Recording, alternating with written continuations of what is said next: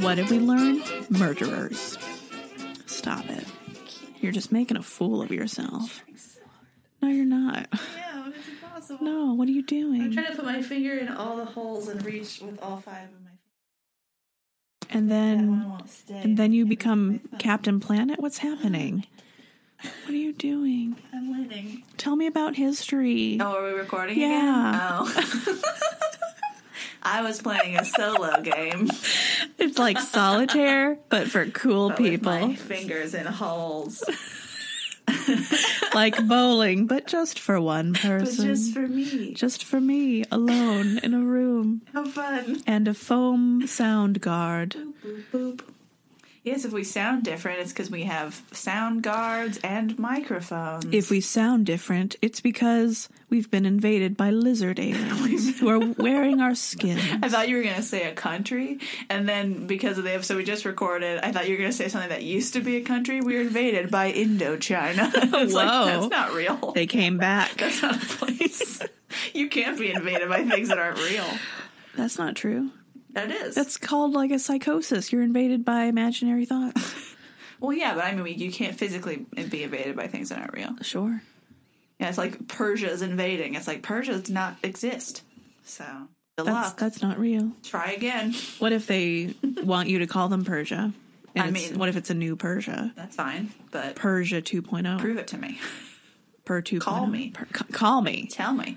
Ring me. Call me, beat me if you want to reach me. Get me on the horn. When you want to page me, it's okay. Persia's invading. That's how you Get know. Alexis on the horn. That's how you know that You're old? Kim Possible is old. Because Yeah. beat me and page me is in that song. I think It's are the true. same thing. I don't know what beep means, I guess. I assume it's paging. True. I mean, usually it'd be just be paging, right? Whenever you need me, baby. Anyway. Hello. Hi. Guten Morgen. This is the BBS 11. At 11. At 11. That's a callback. Stupid. I'm Alexis. And I'm Haley, and I'm not a lizard Good. on the inside. Oh. But on the outside. Someone was telling me that they hate conspiracy theorists because they're taking the easy way out. And I agree. What does that mean? Oh, just like, instead of like, maybe people actually just built these pyramids. Aliens did it. Sure. Instead, you should be like, what? We never landed on the moon. More like, I don't think the moon exists. Prove it. Prove it. Prove the moon. Prove it. Prove that it's not just a light the government shines in the sky. Prove it. I had a government shine a moon in my eye once. For 2 years. For 2 years. What's happening? I don't know. This is hysterical history. Where we talk about real things. Yes, like the moon conspiracy. Like the moon conspiracy. As we all know, the moon is a made-up thought by the government. Anyway, today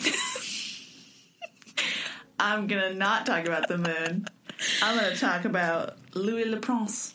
Oh, I mean, he could be the moon. Is he French? Who knows? Is he French? Louis Le Prince. Is he French? Who knows? Was he slow? Let's guess. Is he French? Is he French? I mean, maybe he's Canadian. Maybe he's French Canadian. Maybe he's from French Indochina.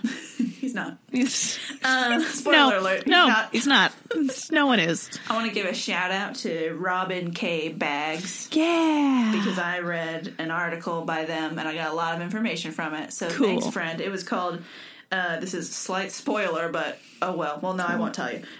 It's at the end of it's Louis Le Prince, father of cinematography. So today we're talking about cinematography and who invented it.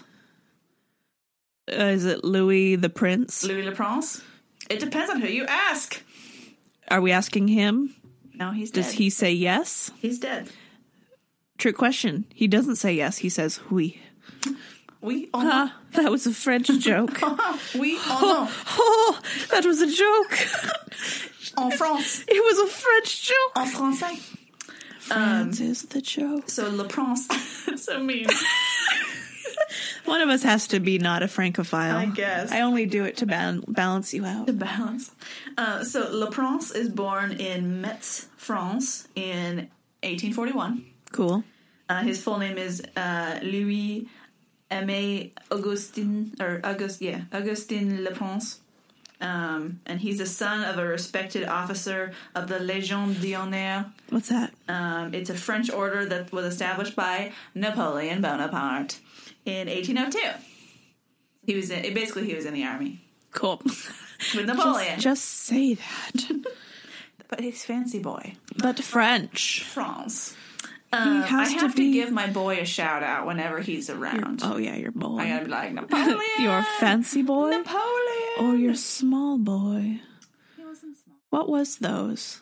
No, he wasn't. But we were making fun of, like caviar or like oysters or something. Yeah. Because there's a line of them at it's probably not called a line. It might be at the grocery store that have Napoleon's face on them of like smoked clams and stuff. And they're all different names, but it's just his face. Yeah. But it'll have a little label underneath that says fancy. Yeah, special. Do you want a fancy Napoleon? A fancy boy. Or a special? Or smoked. Or smoked? Do you want a little smoked boy? No, wait, here we go. You find your pictures. Garlic butter Napoleon. Garlic butter. It's a classic taste Napoleon. Tiny. We have to upload these photos. We're uploading these. Yeah. And this one just says fancy. Fancy smoked baby clams. It's great when you see his face with the words, it automatically looks like, oh, he is fancy. Oh, he is tiny. Look at this tiny boy. It's such a handsome picture of him, too. I know. I like how these pictures, it just keeps getting closer to him, too. Garlic butter. Closer. Garlic butter. Okay, I'm anyway. so sorry. I'm not sorry. During his childhood, Yes. Louis Le Prince is fortunate because his father is friends with Jacques Daguerre. Cousteau, No. the filmographer and marine biologist. No. I just said his last name is Daguerre. I feel bad. Have you heard of Daguerre? No. Really? Oh. I mean, I don't know. I only read these names. I don't hear them. Okay. So Louis studies photography and chemistry with Daguerre, and he's famous for a daguerreotype photography, which is where you use silver-plated copper that's polished, and you treat it with fumes to make it light-sensitive, and then expose it in a camera. I don't know his name, but I know the daguerreotype. Daguerreotype, yeah. So that's him. Yeah. Which, if you're going to become an inventor of something that involves cameras, it's cool that you got to apprentice with a dude who's extremely famous for using cameras. Yes. So that helps. It helps. Connections help. You have to be in with the bros. When your dad's really good friends with a very famous man in the field that you want to study, it helps. So he gets to hang out with daguerreotype, and he teaches him how to do not daguerreotype, Daguerre. Let's just call him daguerreotype. And he learns how to do daguerreotype. Yeah. So that's a good time. And then he's like, you know what? I like doing this. I want to keep doing stuff like this. Yeah. This is a cool, fun thing. Yeah. And so he goes down a path of the arts, which he studies painting in Paris and postgraduate level chemistry at Leipzig University in Germany. Good place. Yeah. A lot of famous people there. And it's fun to me that it's he's not only doing art, but he's also learning chemistry, right? Because especially at this time with photography, they are extremely interconnected. Yeah. You need it. But I especially like that it's because usually those two things are in very opposite corners. When we think about them, they're art majors and they're science majors, and they are polar opposites. Because at the time, to be any kind of gentleman, you need to be also a scientist. It's true. And Most chemistry, definitely. especially, is so in fashion. It is. In fashion. It doesn't stop being in fashion until they really dig into physics. Right. Which isn't for a few decades. Like half a century, I guess. Yeah. They have some time to still be into the chemistry. They still think chemistry holds the answer to the universe. They still think chemistry is a little bit magic. Which is hilarious. Which I also think it's a little bit magic. I mean, it is. Just gonna say. Yeah. It's like chemistry is the real alchemy, right? It's like the real of course. potion making. It's fun. It is. Anyway. 'Tis. So during the Franco-Prussian War, he went through the siege of Paris as a officer of volunteers. So basically, he's just like in the area when this battle breaks out for this war, and they're like, "We need people to help us," and he's like, "Okay." All right. So then he's an officer he's for like a little bit. the reserves. I wouldn't say not really, just because it's like it's not like he signed up for it ahead of time. It's like it's literally happening right now. Sure. It's like if you just go, "We're having an emergency. We need helpers," and he goes, "Okay." That's true. And he helps. When the Prussians invade, you need to panic. You need to panic right now. Help us right now. And he goes, "Okay." Okay. Because he's a good boy. I'll do it. Louis Le Prince is a prince. He's a lovely boy. So he moves to England because he gets an offer from his friend John Whitley to be in his engineering company called Whitley's. Of course. Spoiler alert. Whoa. Whoa. Creative. Whoa. I mean, it's an engineering company. Whitley's. So, as a designer. Whitley's, believe it or not. Believe it or not. But yeah, he hires him as a designer, so he wants him to help like figure out how to make stuff work, which is fun. And he's into it. And while he's there, he meets his friend John's sister. And they fall in love and they get married. Oh, cute. And so 3 years later, he gets married to her, and she's also a talented artist. So they have a lot in common, and she's real pretty. And he's like, "That one is for me." And now he's brothers with his friend. So I'm like, cool. And then they together establish the Leeds Technical School of Art, which I like that it's a technical school of art. Of course. They're learning techniques. And he specializes in tinting and firing of photographic images. So he and his wife, they do this method where they're renowned for combining photography on metal and ceramic. Why not? So they have a photograph and then they're like imprinting it onto ceramics that they're making or onto metal. So that people can have them in different forms and probably for longer, since photographs don't, especially right then, don't last very long because of the paper and decay and everything. So it's like, being able to preserve it better. And they get such a reputation for doing this because they do color photography on metal and pottery, which I assume has to be very difficult. And they're so good at it that Queen Victoria wants one from them. Wow. And the Prime Minister, William Gladstone. Well. And you can actually still see those art pieces that they did because, I shouldn't say see them, I guess. They still exist, but they were placed in the foundation stone of Cleopatra's Needle in London. So you might be able to see them. Interesting. But I'm not sure. But they thought that was the best use of those. They put them in a monument. Yeah. So that's cool. Cool. But anyway. So we can always appreciate your art because Thanks. it's this little piece in a bigger art. Yeah. Great. I guess. That's how much we appreciated your thing. You're welcome. We used your thing as a building block. We gave it some exposure out here. We made it into a brick. You're welcome. So they're just hanging out, doing their photography thing, being cool shiz.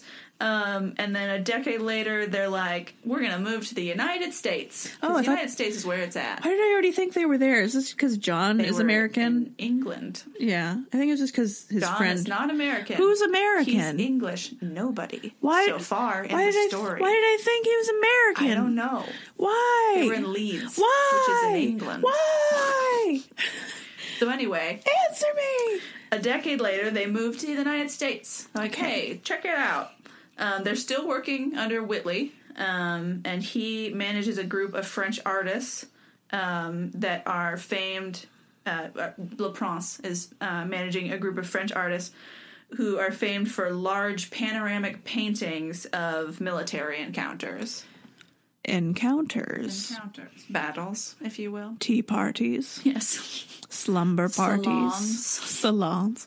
So they're just creating, like, you know, like when you do a panoramic picture with your phone and you get the whole big image and it's really cool looking. Yeah, this is before you can do that. And so they're just making really, really big paintings. And I think they were making them at this kind of angle so that you felt like you were completely surrounded by it. Like it's bent on the ends. So you feel like you're completely immersed in it. And I think in his diary he talks about this, but these panoramic scenes apparently were really fashionable. People were really into it. Like, people would come around from all over to look at them and be inspired and in awe of the beauty. It's so visible. But he apparently, because of that, he was like, oh, I wish I felt like I was more in this image, like I was feeling this moment with these people, and that was what inspired him to work on moving images, right? So it was even more real than what was in front of him, which is fun. And so he starts experimenting with a moving picture machine in workshops. They work at his wife teaches at the New York Institute for the Deaf. She teaches painting, which is super fun and cool. And I'm like, everybody in his family is just lovely. Yeah. And while they're in the United States, LaPrance realizes that he needs a camera that can, because moving images are just taking photographs and then, like, putting them together, right, in sequence, and then they're just moving quickly enough. You do them at a specific speed that they move through them, like a slideshow, and then they look like they're moving. Yeah. And so what like those little flip books, but more fancy. Yes. And so what he realizes is that he needs to do 16 frames per second. And so, pragmatically, he makes a camera that has 16 cameras, right? Little cameras. So they'll take a picture. Yeah. 16. Done. So we can get that nice 60 FPS. Yeah. So he's got a 16 lens camera, and he experiments with, like, different kinds of film stock and what he's using. And it rotates between the lenses to take the sequence of frames. But then he's like, the person said he has an Occam's razor approach, right? You need 16 frames per second, 16 lenses. Done. And I'm like, I mean, it works, kind of. Oh, 16 frames. That makes more sense. Yeah, not 60. I thought you said 60. I'm no. Dang. 16. Dang. No. People have meltdowns online if it's not 60 FPS. Right, but that's now. That's now. 16. Like, I can't believe they were that high. No. 16 makes way more sense. Yeah, and 60 is way too many. Yes. Like, 16 lenses on a camera is excessive, but, like, within the realm of reason. Yeah. 60 would be way too many. 60 is too much. No. 16. Oh my gosh. Which, I watched this documentary and they showed you, like, what it looks like when you do it at, like, 10 frames per second versus 12 frames per second versus, like, 15 frames per second. And it's right around the 15 or 16 mark where it looks like things are actually moving in time. Like, still maybe in slow motion almost, but, like, it looks like it's actually moving in, like, a continuous recording instead of, like, picture, right. Even though it's quick, it still is, like, jerky kind of, and it makes it a lot smoother. So that's what they're aiming for, is that sweet 16. And so he tries to do with all the lenses, but then he has a problem, because if each lens is, like, marginally in a different position than the other ones, then it gets all messed up. And it's, like, really expensive to have that many lenses. Yeah. And it's hard. Yeah, I imagine. And it would make them wobbly, kind of, the images. And so he's like, and he's a perfectionist, apparently. He wrote in his letters to his wife, I think, that he's like, no, I need to get this, like, perfectly right. Right. Because he's doing all this experimentation secretly. He's not talking to anyone about it besides his, like, family. Just me alone in a room with 16 cameras. Because, like, you know, there are people at this time. Edison's working on a camera, and there's lots of other people, but, like, Edison... Oh, F that guy. Right. This is another hate Edison episode of our podcast. Yeah. But Edison's working on a camera. The Lumiere brothers in France are working on a camera.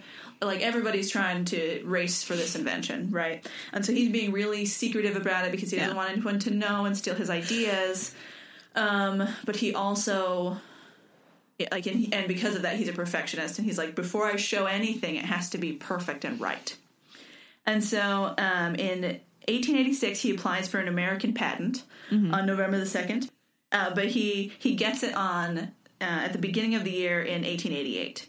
And he also gets a British patent for his invention, the 16-lens camera, in 1888 also. So he's got patents in a couple countries on this camera that he has. But in the patent for America, they deleted a claim for machines. There was language in it that said one or more lenses. That's what he was patenting. And in the patent for America, in order to give it to him, they deleted that sentence because they said, we already have one of those. Like, there's already a patent covering that. They didn't actually have one of those because he's doing motion picture camera, and they're talking about a still camera that has one lens and is shooting one image. So he's like, fights with them for, that's why it takes so long. He fights with them for like years about that verbiage, and then he's like, okay, fine, whatever. Like, I just need the patent so that nobody else can steal this from me. Please just give it to me. But that will be important later. Oh, he starts using like different kinds of film. He's using, I think it says paper-backed stripping film. I don't know what that means. Initially, and then later on he realizes that like some celluloid would work better. He does like experiments on different kinds of film and what works, and figures out that celluloid's the stuff. And I mean, that's true for a long time, you know. Very long time. Even now, often, for specific cameras. Not great for longevity. Right. But does real good. And so... No. The end. The end. In May of 1887, Laprince, he takes his family back to Leeds, and he builds a new camera that has a single lens. Whoa. Right? What? Single lens motion camera. And he takes what a lot of people is considered he makes the first film of motion picture of any kind.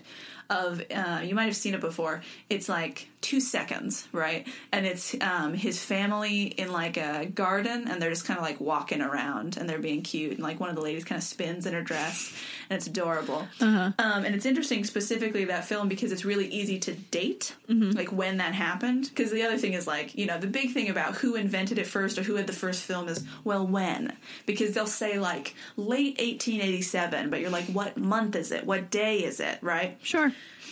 Usually they're not writing that down for some reason. But his is actually really easy to date because one of the people in the video dies like 10 days later. And so they're like, well, it has to be before that. Sure. Because she's in it. So, great. Handy. But it's really cute just to watch, and it's like kind of magical because you're just like, oh, like this is the first thing that somebody shot probably, and it's very cool.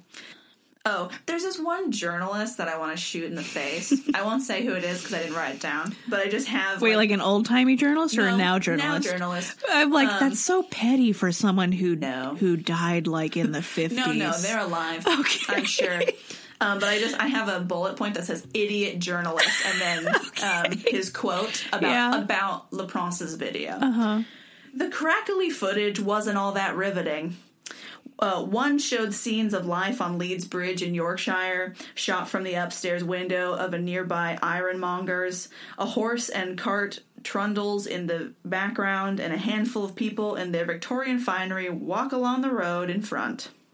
Neither performance was worth an Academy Award, but together they are probably more valuable than the sum total of every Oscar ever made. So eventually he's like, oh, but it's very valuable because it's history. But he's just being so douchey about it. Yeah. Like, there's a way to say it's not the same as modern film without saying crackly footage wasn't riveting. It wasn't. You know, it wasn't impressive. Right, because he also shot... it's not what I would have done. No. There's no story to it. I'm like, it's 3 seconds. But because he also shoots the Leeds Bridge in Yorkshire, which is what he's talking about, because he said it was the place that he knew of with the most motion, right? And so he was like, perfect, this will be easy to show things in motion, and it'll make sense. And you can watch both of these videos. We can post them, but you can also just look them up on YouTube. It's really easy. If you just like Laprince, or even if you just like first film, it'll show it to you. And they're real cute, cool. Little history bits. Little bits. So he's proud of this, right? He's like, I got it to work, single lens camera, it's doing its duty. And he's excited to share with people what he's got. His wife stayed in the United States when he moved back to Leeds, and so he's communicating her through letters, and he's like, I just got something to deal with over here real quick in France. Like, his mother dies. Okay. Like, I don't know if it's that year or before that, but apparently he has to go down there and work out something with his inheritance because something weird's happening. And so he's like, I'm going to go to France, and work this out real quick, but then I'm coming to America, and like, we need to set it up so it's ready to go. We're going to have like a, big showing for it. And they rent, like, the building still exists, too. They rent out, like, this mansion, basically, to do it in. Sure.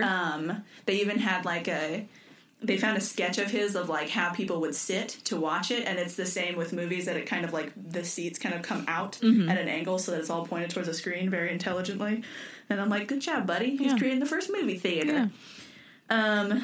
It's called a Jumel Mansion in Washington Heights. The Jumanji Mansion? Yeah, Jumel. Jumanji. Yeah. They were going to show Jumanji. That was the first movie they were going to show. It's not as flashy as today's movies. As today's Jumanji. It's only Jumanji, starring Robin Williams. But yeah, so he's been working in secret forever, and now he's like, now it's time to go public. Now it's my time. Ready to go. Time to shine. Right, and he's like, I don't think he's in super danger about his patent of, like, super danger. He's in danger. Super danger. Of his patent expiring anytime soon, because he just got it recently. But, he also is, like, I think very conscious that other people are creating similar things, and even if they don't have a patent, they can still be like, look what I did, and still kind of usurp his position that he's really excited about. Right. Because just because you do the first thing doesn't mean it's going to be the best thing. Right. The one that lasts. But the first thing makes a big impression on people, and he wants to be first because he's just so excited about what's going on, and because he's just put a lot of effort into it. And so he goes to France to deal with whatever he's got down there. It says, before making his way to New York to demonstrate his creations and patent the new technology and methods, he never made it to New York. He was murdered. Possibly. By Edison. Possibly. By Edison. So in early September 1890, prior to his voyage to New York, Laprince goes to Bourges, I don't know how to say it. In Belgium. Central France. Well. To visit some friends and to apparently work on this thing for his inheritance. And then on the 13th, he travels east to the capital of the Burgundy region, Dijon. And he mustard. Mustard. I have to make the joke. Dijon mustard. Just put some mustard on it. Where he stays with his brother Albert. 3 days later, Laprince waves farewell to his brother at the Dijon station as he boards the 2:42 p.m. train from Dijon for Paris. And when the train arrives in the Parisian station on the 16th of September, his friends are there to meet him, and he doesn't get off the train. Murder train! Murder train! Murder train! Murder train! Does it make any stops? Hold on. Even more unsettling, he's not on the train. Murder train! Murder his train! belongings aren't on the train. Murder train! Or his luggage. Murder train! The Dijon to Paris Express was said to have no stops in between. It was said by whom? The murderer? I think the train conductor probably said we did stop. It was the conductor. And his brother confirms his departure. The brother did it. That's a theory. Hold on. The brother was in cahoots. I'm too excited. I can't stop. So none of the other commuters on the train report any strange behavior or emergency exits. Like, they were like, no, everything was normal. Nothing was weird. And the French police, the London Scotland Yard, and Laprince's family and friends launch an extensive search and an investigation into his whereabouts, but Louis, his corpse, and his belongings, nor any clues are ever found. Can anyone else confirm he actually got on the train? No. Well, that's just his brother Albert dropped him off. Well, that's not great, is it, Albert? Not the best. Not great, Albert. So, after his disappearance... Oh, I'll tell you. So Laprince had filed his patents as early as 1886 and had filmed successfully in 1888. Some people have asked why his family did not pursue Edison in courts when Edison is like, look, I invented this camera, right? Because one of the major ways that Edison makes money is he goes, hey, that person's using my patent, and sues them in court, and then wins money. And then does it again, rinse and repeat. And so people are like, why didn't La Prince's family just do that when Edison says, hey, I invented this? And they go, like, clearly La Prince did because he has the patent and you owe us money. Because that bit they took out? Well, yeah. The answer is they would not... Well, the first problem is in American law, we won't consider someone dead who's missing until 7 years after their disappearance. Ooh. So he got his patent in I don't know if it's from I'm assuming it's from the date it's awarded, which would be 1888. Sure. But that would mean they won't consider him dead, so that his family could actually use the patent until 1897.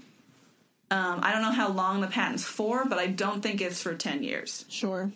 Yeah, because it's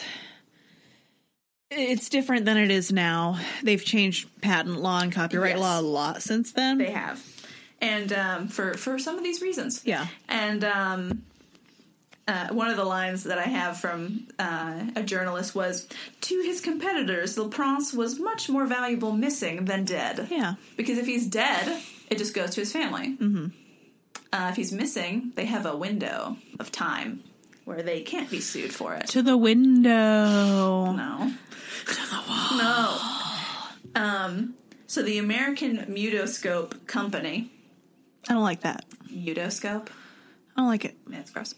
But they initiate litigation against Edison for this camera of his in the War of Patents over Equity 6928. Don't you love all these details? Ooh, it's like Game of Thrones, but sexier. Ooh, 6928. Ooh, patent Got law. a 69 in there. Ooh, yummy. So they're hoping to have La Prince properly credited for the creation of the motion picture camera, and they called upon Adolphe La Prince, who is Louis' eldest son, to be a witness. Adolphe had worked closely with his father on lots of his experiments, and he's like really hopeful that this is going to restore his father's honor. And they're kind of desperate to do this now, I think mostly because like in his memory, but also his wife definitely suspects that someone had him killed. Corporate, like, betrayal. Espionage. Yeah, that's somebody in this race to build the camera was the one to take him out. That he was assassinated. Sure. And so she really, I think, just for the sake of his memory, really wants to have at least that restored to them, because she knows, how important it was to him and how much time and effort he spent on it. And so they start the case. And they have, they hear all this evidence, and they hear Adolphe is passionately researched, it says, and he's an undergraduate in chemistry at Columbia University. He's really smart, and he knows what he's talking about, and he even makes a visit to Leeds to get evidence, and he returns to New York complete with strips of photographs, and most importantly, his father's cameras. He brings them as evidence to be like, look, this is, Yeah. This is what it was, and he made this before you. However, Edison's attorneys attack his evidence outright, and even the Mutoscope team, who is, supposedly on his side and using him, they are only interested as far as they can attack Edison. Mm-hmm. They don't really care about La Prince and his actual invention. Sure. They just want to poo-poo on Edison. Poo-poo. So if it seems like it's not going their way, they'll just kind of give up. And so they're not actually that helpful with Adolphe and what he's trying to do. And if he brings up anything they don't think will work for the case, they're just like, shh, don't. That's not what we're here for. So it's like almost like he has enemies on all sides, poor little boy. And so he's not allowed to make too much of a case for his father specifically. He's just supposed to provide the cameras, basically, and like a little testimony about working with his father for proof. And apparently his father's cameras were never actually produced in court for evidence. They're like, we don't need that. We have the patent. Sure. I guess. And the Edison team was consequently convinced that they didn't even exist. I mean, in a sense, does it matter? The physical camera? Yeah. Right, no, not really. But he was kind of proving that it was real, and And I think it does attack a little bit his credibility, like, you know, not specifically about the patent holding, but about whether or not he was doing anything with it. If they're like, well, he didn't even build anything. I mean, it doesn't matter. If you have the patent, you have it. Right. But this is like, just, I'm not trying to argue that that's not true, but I mean, lawyers, first of all, are going to use whatever they can. And two, like, I don't know how much this judge knows about patents. Which is they didn't get it. They didn't get a patent. This isn't patent court. I don't know. It's just like a low circuit. Yeah, he just deals with like robbery and flashing. Right. So 3 years later, the court gives its ruling in 1901 that Thomas Alva Edison was indeed the first and sole inventor of the moving pictures. He murdered people. I hate him. The following year, they reversed it on appeal. I hate lawyers. He was not the sole inventor after all. Well, however, can't have everything, can you? So the initial case is awarded to Edison. And then, before it gets reversed, Adolphe Laprince is found dead. Mm-hmm. He died on Fire Island near New York. What? Excuse me? Yeah. Excuse me? Fire Island. Was he burned to death? He better have been. No, he was shot. With a fire bullet. I mean, firearm. Yeah. He was out hunting ducks. Of course. And they didn't come back. The ducks killed him. And they knew where he was, so his family went out and checked for him, and he was out there having been shot. No one else was there. Just him. Just him. He shot himself. Shot. Just him and Dick Cheney. Yep. He went back in time and killed Adolphe Laprince. Dick, please. Nicholas Cheney. We don't know how he died. I do. Please tell. Well, if it wasn't Nicholas Cheney. Nicholas Cheney. It's definitely Edison and the ducks. Yeah. Edison used the ducks against him. Yeah. Tesla had the pigeons, but Edison has the ducks. And the ducks are evil, as we know. That's true. They're really evil. Because they were able to survive the ark. Ducks are evil, and then geese are the evolved form of ducks. It's true. They're like the big mob bosses of ducks. They're scariest. Anyway, so yeah, on the afternoon of July 1901, he's found dead. He has a hunting gun at his side at the family summer cottage on Fire Island. It may have been suicide. It could have been an accident. That's what this says. I wanted to die amongst my ducks. But Lizzie is convinced that it's a second murder of her family members. The boy knew too much and had said so in court. And so they're like, well, gotta kill that one. It's weird to do it after court, because it's all on the record now. Yeah. It's too late. You think? What are you doing? Don't know. Maybe he's just mad. Just murder him. Maybe, and they had won, and he dies before it's reversed. Maybe they thought that he was going to appeal, and they were trying to prevent him from doing so. Sure. But it happens anyway. So. Yeah. Why not? Didn't work. But anyway, the primary theory surrounding the disappearance of his father, Louis Laprince, there's 4 theories. Cool. Tell me. Ducks. This person whose article I read said 2 prominent theories can be, with a degree of confidence, disregarded, and I'll list these first. So I'm also going to do that. So one of the theories is suicide.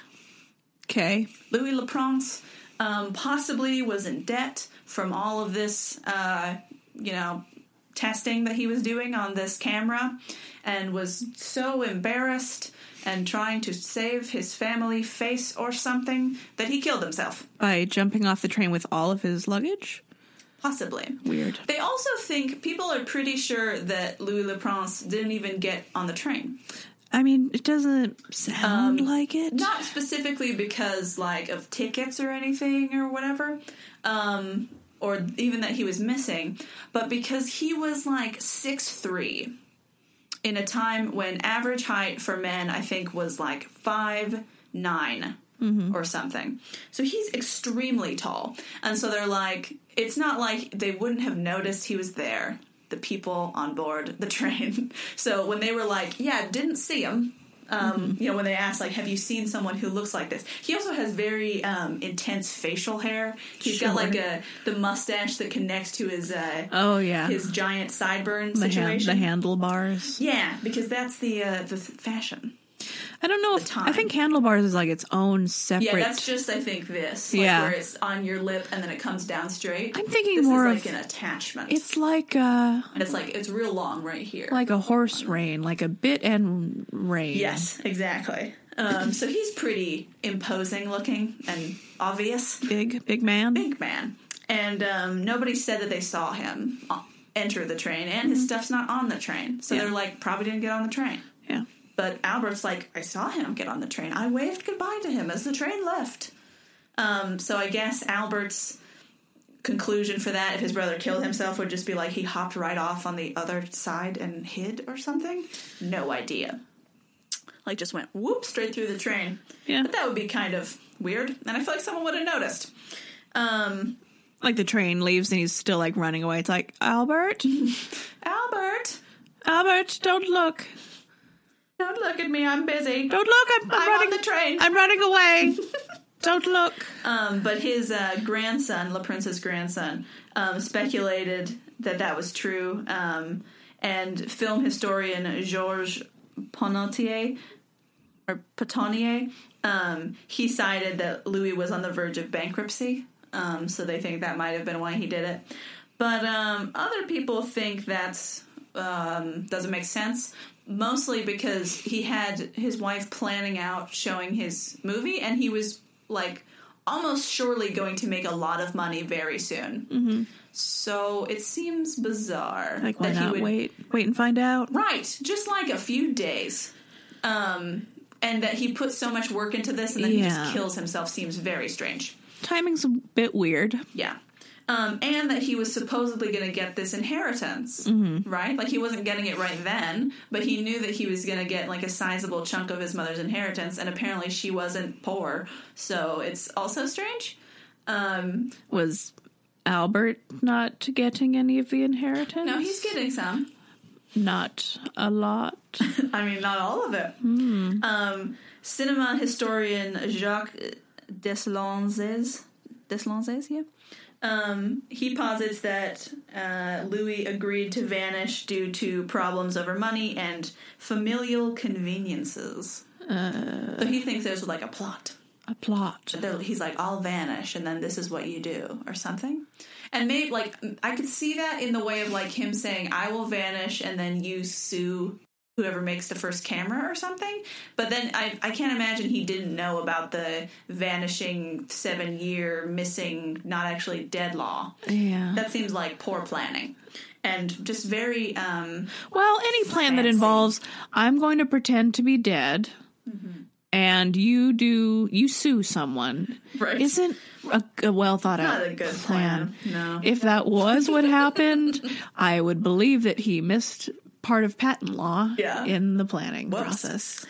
But people have said that his financial difficulty has been debunked, that his business was really profitable, and his newest success was going to mean that he was going to make a lot of money. So why would he do that? And, like, if he finds out that there's, like, a weird loophole, just come back. Right. Just come back. Sure. Make up a story, come back. Yeah, we never see him again. Ever. So probably dead. And at the same time, the Lumières in France, they were the ones who got rich off of early film cameras and movies. Somebody said, in today's term, it would be billions of dollars that the Lumières made. I'm not even sure Edison had that much money, is what he says. Like, the Lumières are really raking it in because they figure out that movies can be like an entertainment experience. That I think everybody else who's creating cameras are just like, look how cool it is that we can do this. Yeah, and they're like, they're a bunch of nerds. They're like, we could record plays, basically, and then lots of people could see it over and over again. And wouldn't that be cool? So they basically start movies as we know them, and they make a butt ton of money for it. And they get a shout out in Beauty and the Beast with Lumiere. Yep. It's so cute. I know, every time you say the Lumières, I just picture two candlesticks. Two candlestick brothers.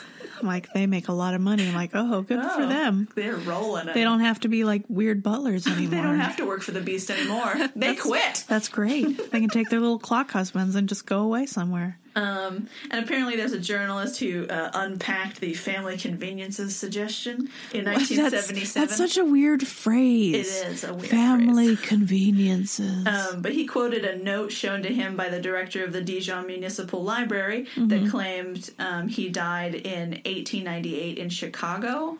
Who did? LaPrance. Oh. Which is not true. What? And it was said that there's also a theory that LaPrance was moving for his family's sake and because he was a homosexual. But there's no evidence to confirm that at all. What if he was secretly in love with John?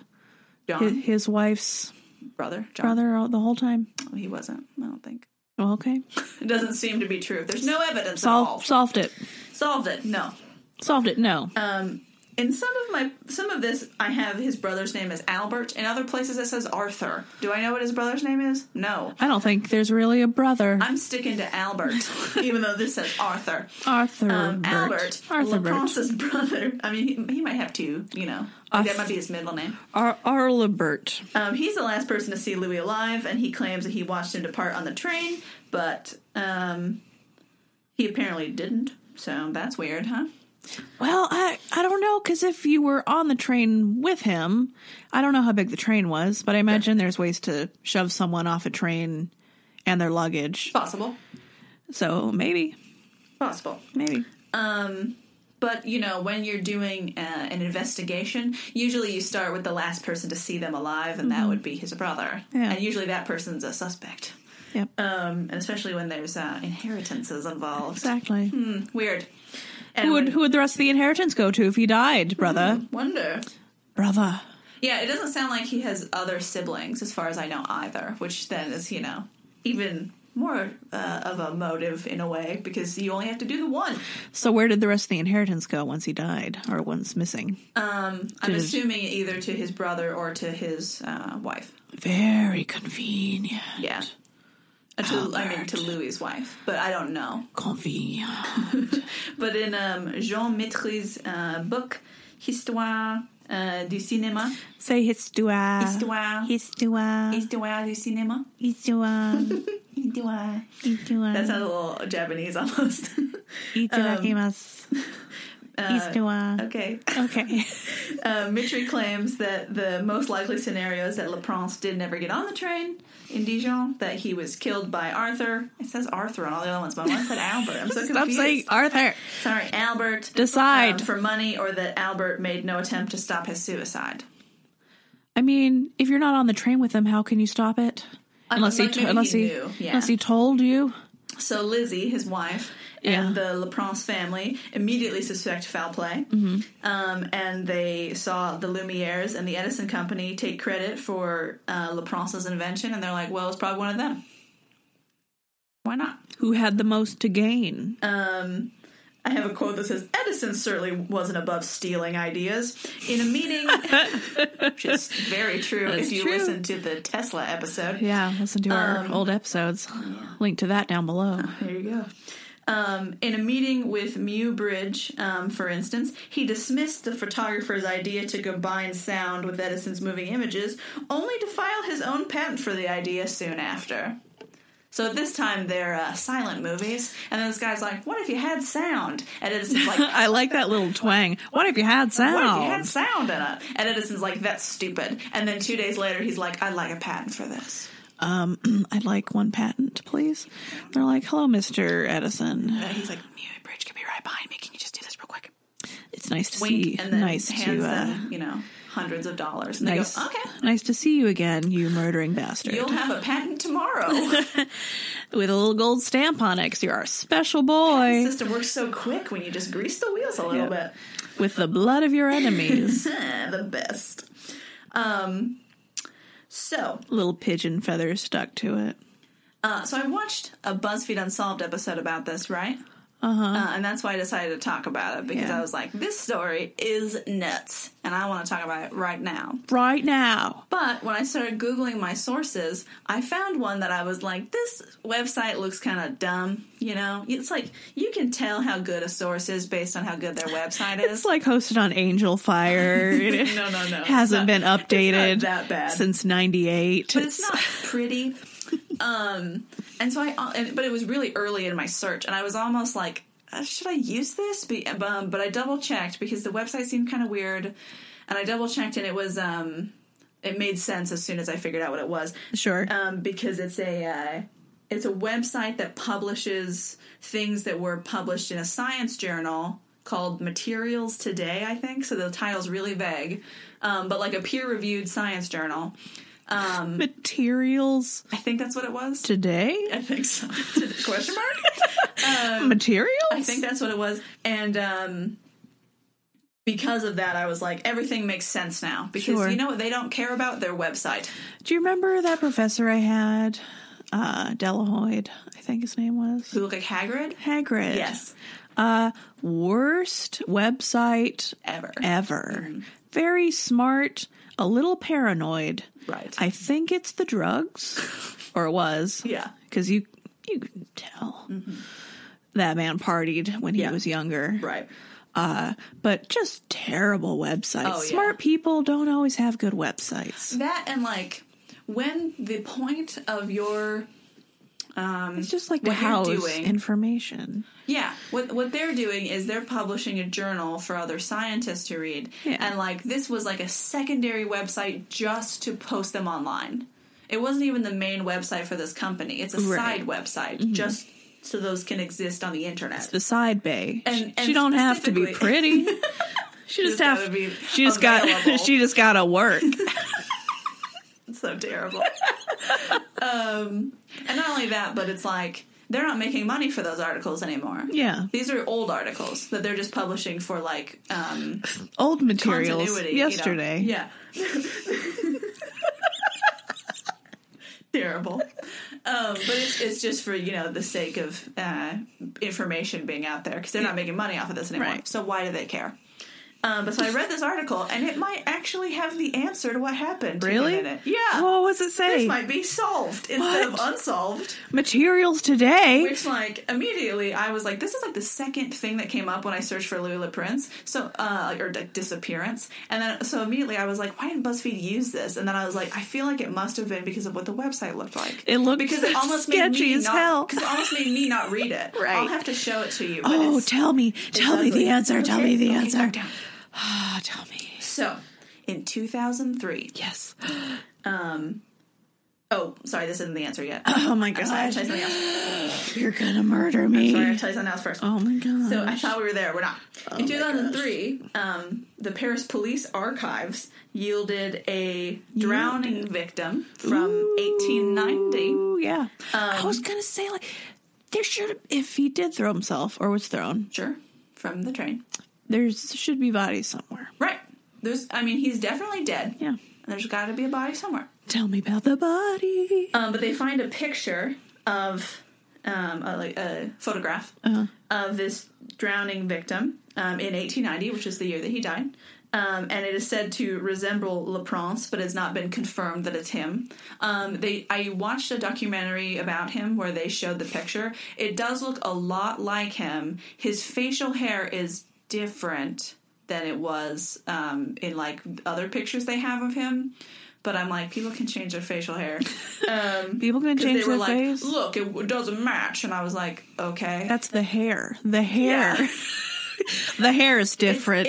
But like his face looks almost exactly the same. Sure. That doesn't mean they have the body or really any other records of it. They just found this picture and they were like, hey, that looks like Louis Le Prince. Mm-hmm. So that's possible. Weird. Of how he died. Oh, so it's not like a full body. No.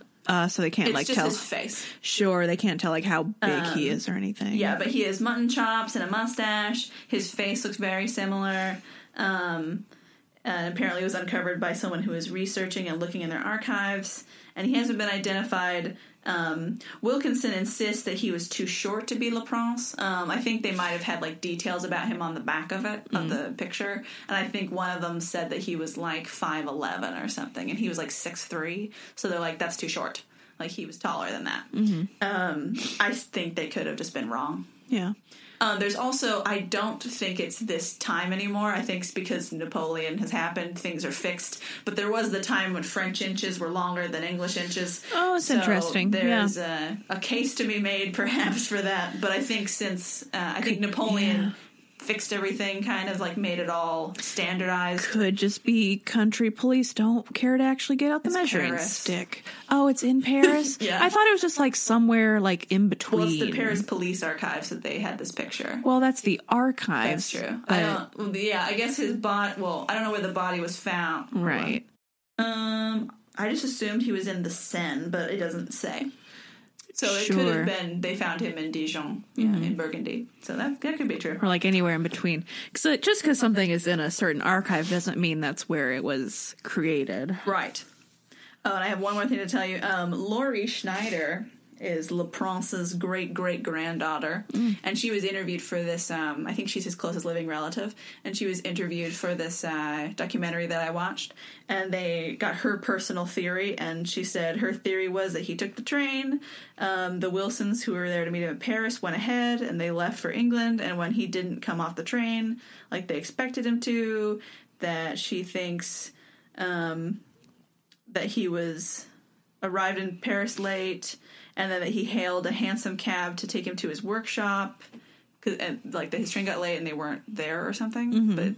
But which doesn't make sense to me because they said that they waited for him and then he wasn't, and then his brother said he got on the train. So she almost says like that he missed a train, even though his brother says he got on the train. So I don't understand her theory. But she said that she thinks the driver took advantage of him and killed him, basically.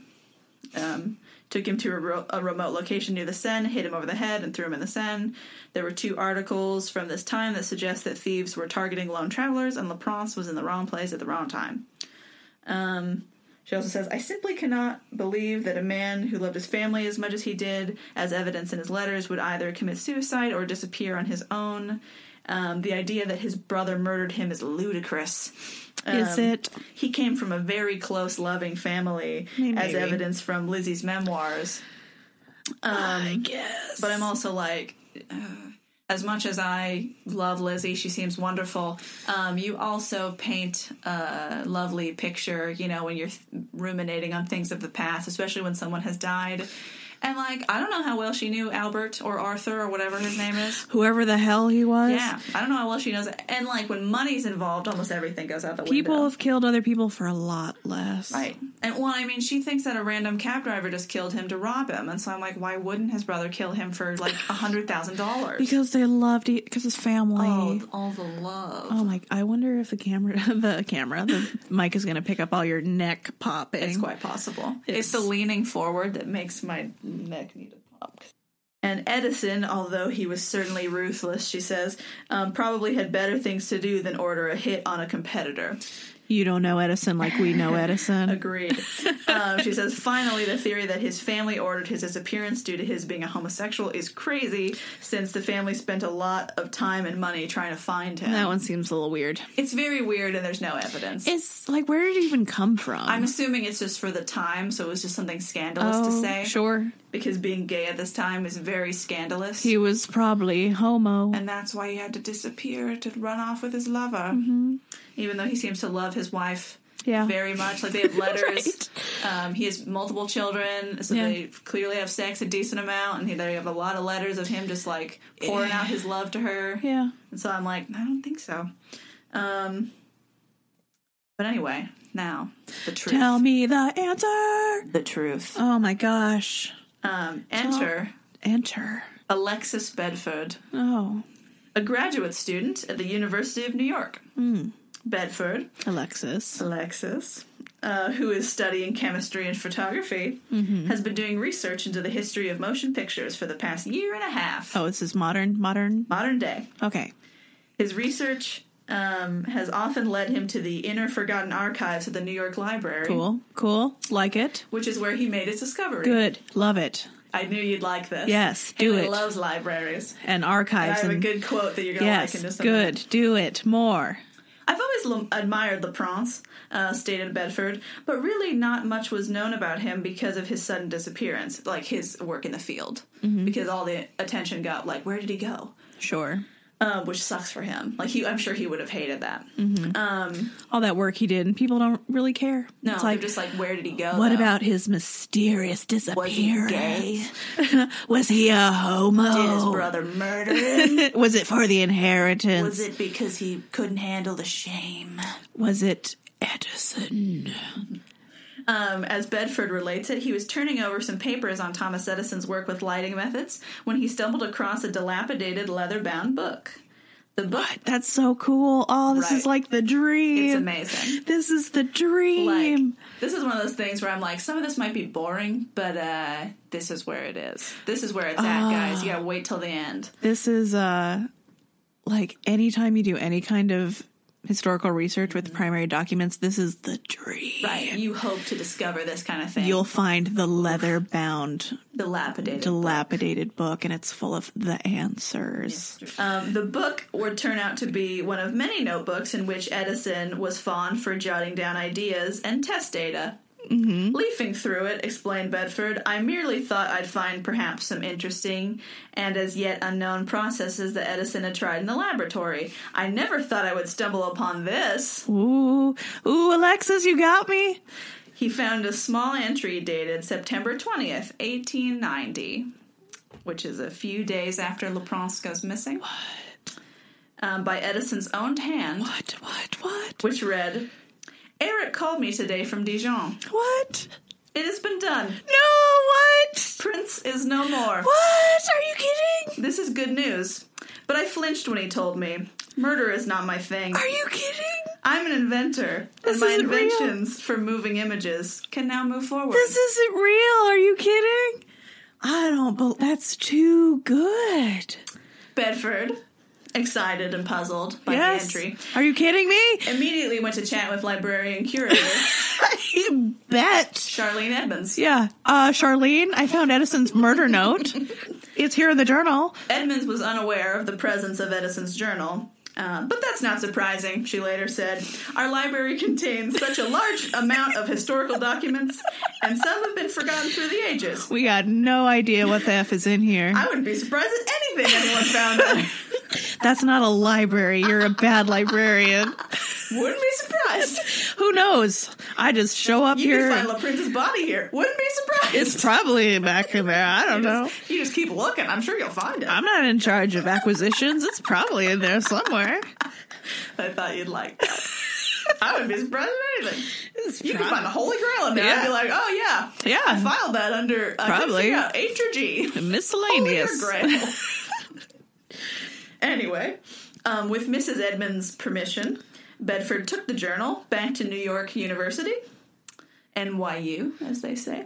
As the kids say, the NYU. NYU, where he put it in the care of historian Robert E. Meyer. And ooh, is Robert E. Meyer having the best day of his life? He's Oh, baby. he's our age. This is the coolest thing that's ever happened in his entire life. Yeah, I'm getting chill. In his hands, he has his this hands. unknown I can't. Edison What diary. What a cold Where he bastard. admits It is to done. ordering an assassination. Eric called me. Murder's not really my thing. I'm an inventor, but it had to be done.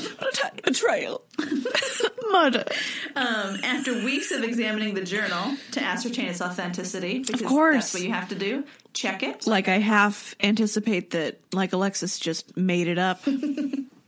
Me or him. Mm-hmm. Both. Mm-hmm. Together. Betrayal. All Alexises conspire together. They do. I was just so excited when his name was Alexis. I was like, Yeah. Alexis says, get it done. The mystery. Alexis says, get it done. So to ascertain its authenticity, which includes penmanship comparison with known Edison articles and a computed tomography scan, so using the computers. Whoa. The computers. The computers. Meyer agreed that the journal was indeed authentic. Oh my God. And that the note dated September of 1890 was genuinely Edison's own handwriting. Oh my God. So, what up, BuzzFeed? Solved. Solved. Solved it. Solved it. Nailed it. Nailed it. Maybe look up your sources. No offense, but whoever's doing your research, fire them. Hire me. Doesn't sound like you have an Alexis on staff. That's right. Here's the thing we do. Big mistake. Huge. And when Alexis is combined, oh baby, mysteries are solved. Oh baby. Ooh, it's solved. Ooh. I think this episode's going to have to be the mysterious disappearance of Louis Laprince solved. And we just have to stamp it. I think that should be the first word. Solved. Solved. Yeah, exclamation point. Solved. Hey, BuzzFeed, figured it out. Wink. I'm sure they've gotten messages, but what if they haven't? Who knows? Like I said, this source is so sketchy looking that I had to research the source to make sure it wasn't garbage. Have you looked up, is that a real professor? I couldn't find anything. Well, that's not great. That's not great. But this is from 13 years ago. That's not. He should. 14 years. He should be a searchable human. 15 years ago. Should still be a human. I don't know who he is. I'll look it up with you. You can try. He should I still googled be. him. I couldn't find him. That's not great. It's not. Materials today. Let me finish. I don't. It's too good. Let me finish. It's too good. It is quite a different look at these amazing inventors and the time they lived in, said Bedford. Suddenly we're seeing Thomas Edison in a different light. As a person who had... Some people are. As a person who had a strong stake in dominating the trademark industry, we're seeing how the patent wars affected these scientists as they sought to garner attention for their inventions. This is very exciting, echoes Meyer. We are practically rewriting history with his evidence. No, we're not. We're uncovering it. It's true. Stupid boy. I'm so happy. Just let him have it. And yeah, the article was in Materials Today. Oh, sorry. It's only 10 years old. July to August 2008. Oh, my gosh.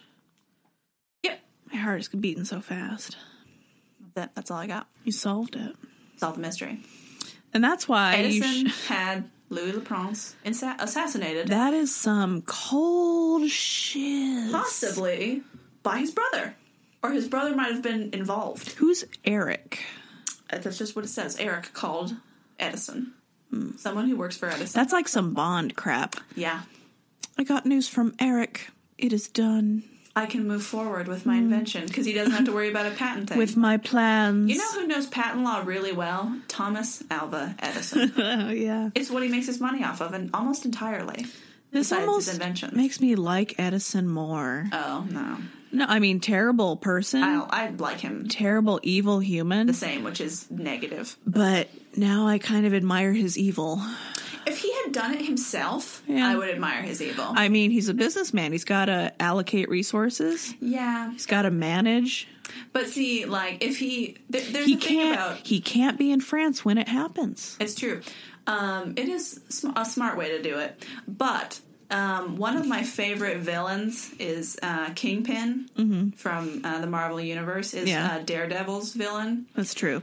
Kingpin is extremely rich. Kingpin has henchmen everywhere.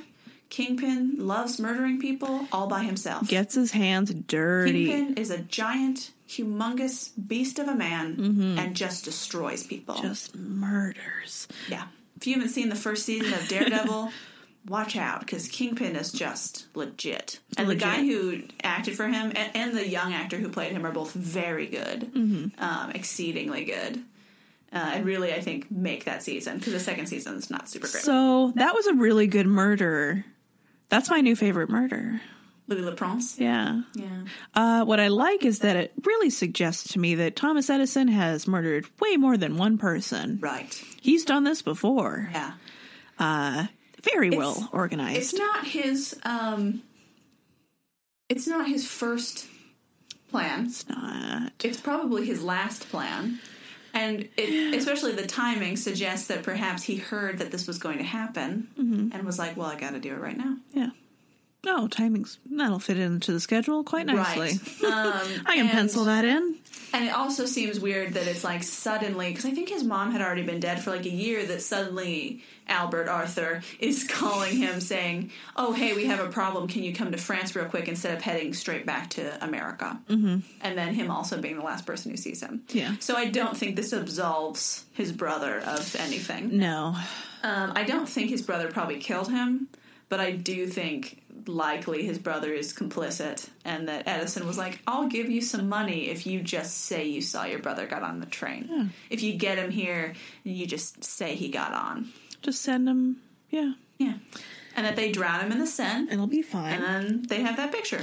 That guy they found. Yeah, that weird guy with his hair all wrong. Oh, his mustache is different. Yeah. Who cares? They depelted him.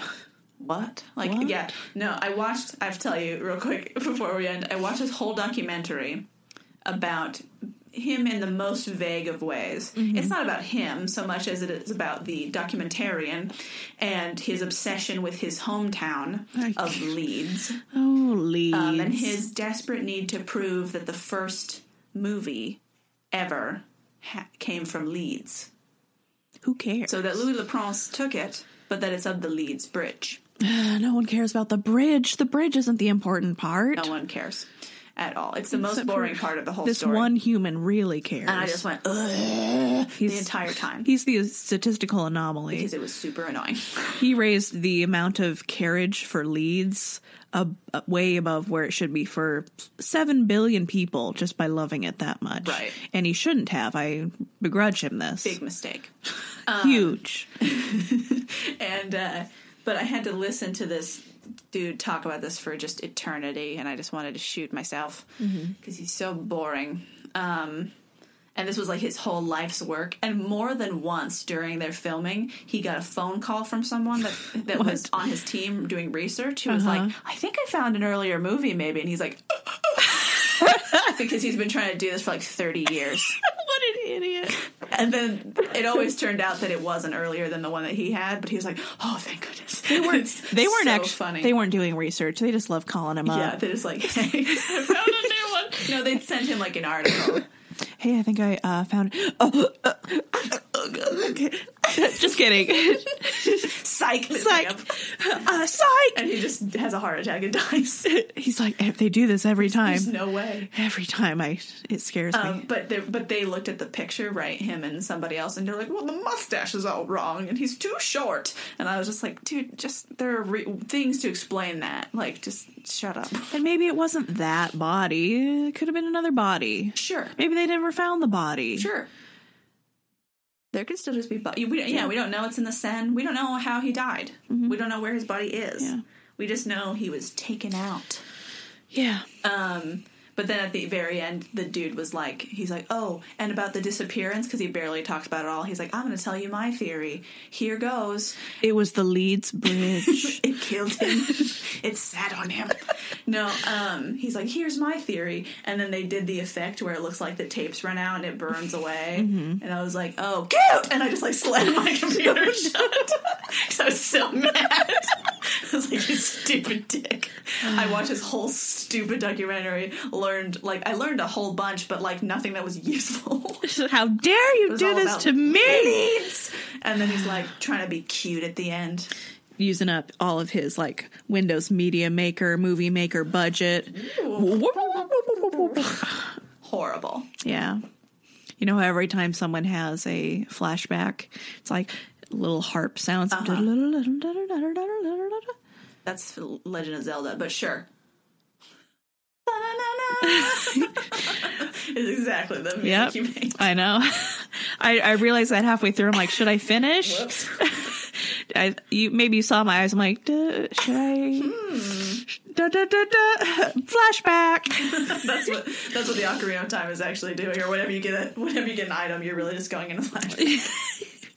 When you had that item before. Mm-hmm. But yeah, that's the mysterious disappearance of Louis Le Prince. Here's the mystery. Oh, spoilers. Thomas Edison murders people. Solved it. Yeah. So, when Thomas Edison is like, he had a thing where he was like, I'm a pacifist and nothing that I've made has ever killed anybody. And then I was like, you invented the electric chair. So, no? Wrong. You invented something specifically to kill people. Yeah. Stupid. Electric chairs don't kill people. People kill people. People flip the switch. Did it flip the switch on its own? Did the switch flippity flew on its squidgety doo? No. Don't be a stupid salamander. Are you having a stroke? Are you okay, Tom? Tom, you okay? Tommy, speak to me, boy. Tommy, come back, Tommy. Baby, come back. But yeah, he probably... I also, wonder if the Lumiere brothers were involved at all.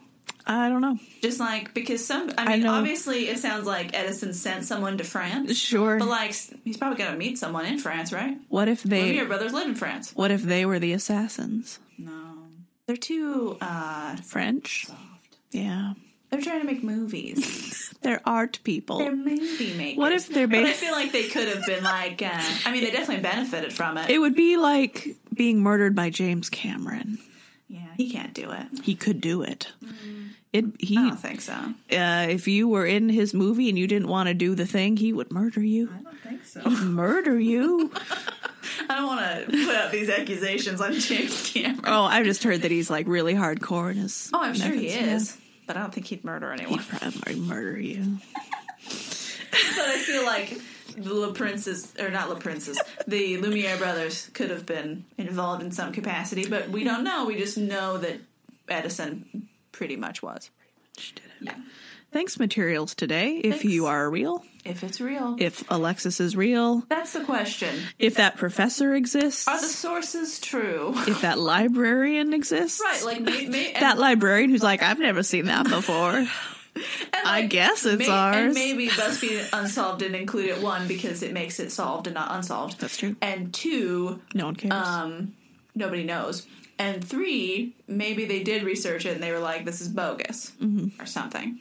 It seems weird that it is printed in a scientific peer-reviewed journal for it to be not true. Mm-hmm. For them not to have researched to make sure that it was true and that these people were real and that it existed. Do us a solid, listeners. Go tell BuzzFeed we solved it. Link to our episode. Just drop them a line, be like, yo, these girls solved it. Solved it. Your show's funny and everything, but they solved it. And we whipped it and revolved it. And we said it while saying rad lines like squeedly scooched a boo. Also, no shade to BuzzFeed Unsolved because I love it desperately. Both of my stupid boys are the best. Yeah. Jane and Ryan are amazing. But we did solve it. Yeah, but that's they don't do the research. There's people who do the research. They're just the talking mouths. Yeah. The talking soft boys. Yeah, Ryan's just the presenter and Shane's the reactor. And that's it. Yeah. When are we going to decide? Wonderful. When are we just going to accept that I'm better at reacting? That you're better at telling? Well, I mean, I don't know. Maybe a couple weeks. Maybe. Tomorrow. Just a while. But I like when you present stuff. And then I get to learn. Yeah. I'm doing it selfishly. I want to learn things. You must. I did today. No, I must. Okay. That's what you're saying. What? You are saying you must. Oh, I thought you were saying I must learn things. And I was saying I did. I mean, you can. Okay. You might. This is what it's like having conversations with us. If you're confused about what's happening, so are both of us. I'm not confused. Okay, sure. Anyway, send us an email if you like this episode.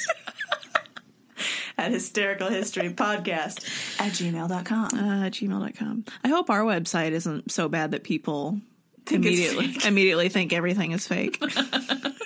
When it eventually exists. I mean, right now it's kind of fake. Fake news. It is fake. Well, it's in a holding pattern. Yeah, we gotta get our boy over. Mm-hmm. The boy. You know, the boy. A boy. A boy. A boy. A boy. A boy. Bye. Bye. Bye. Bye. Bye. Bye. Bye.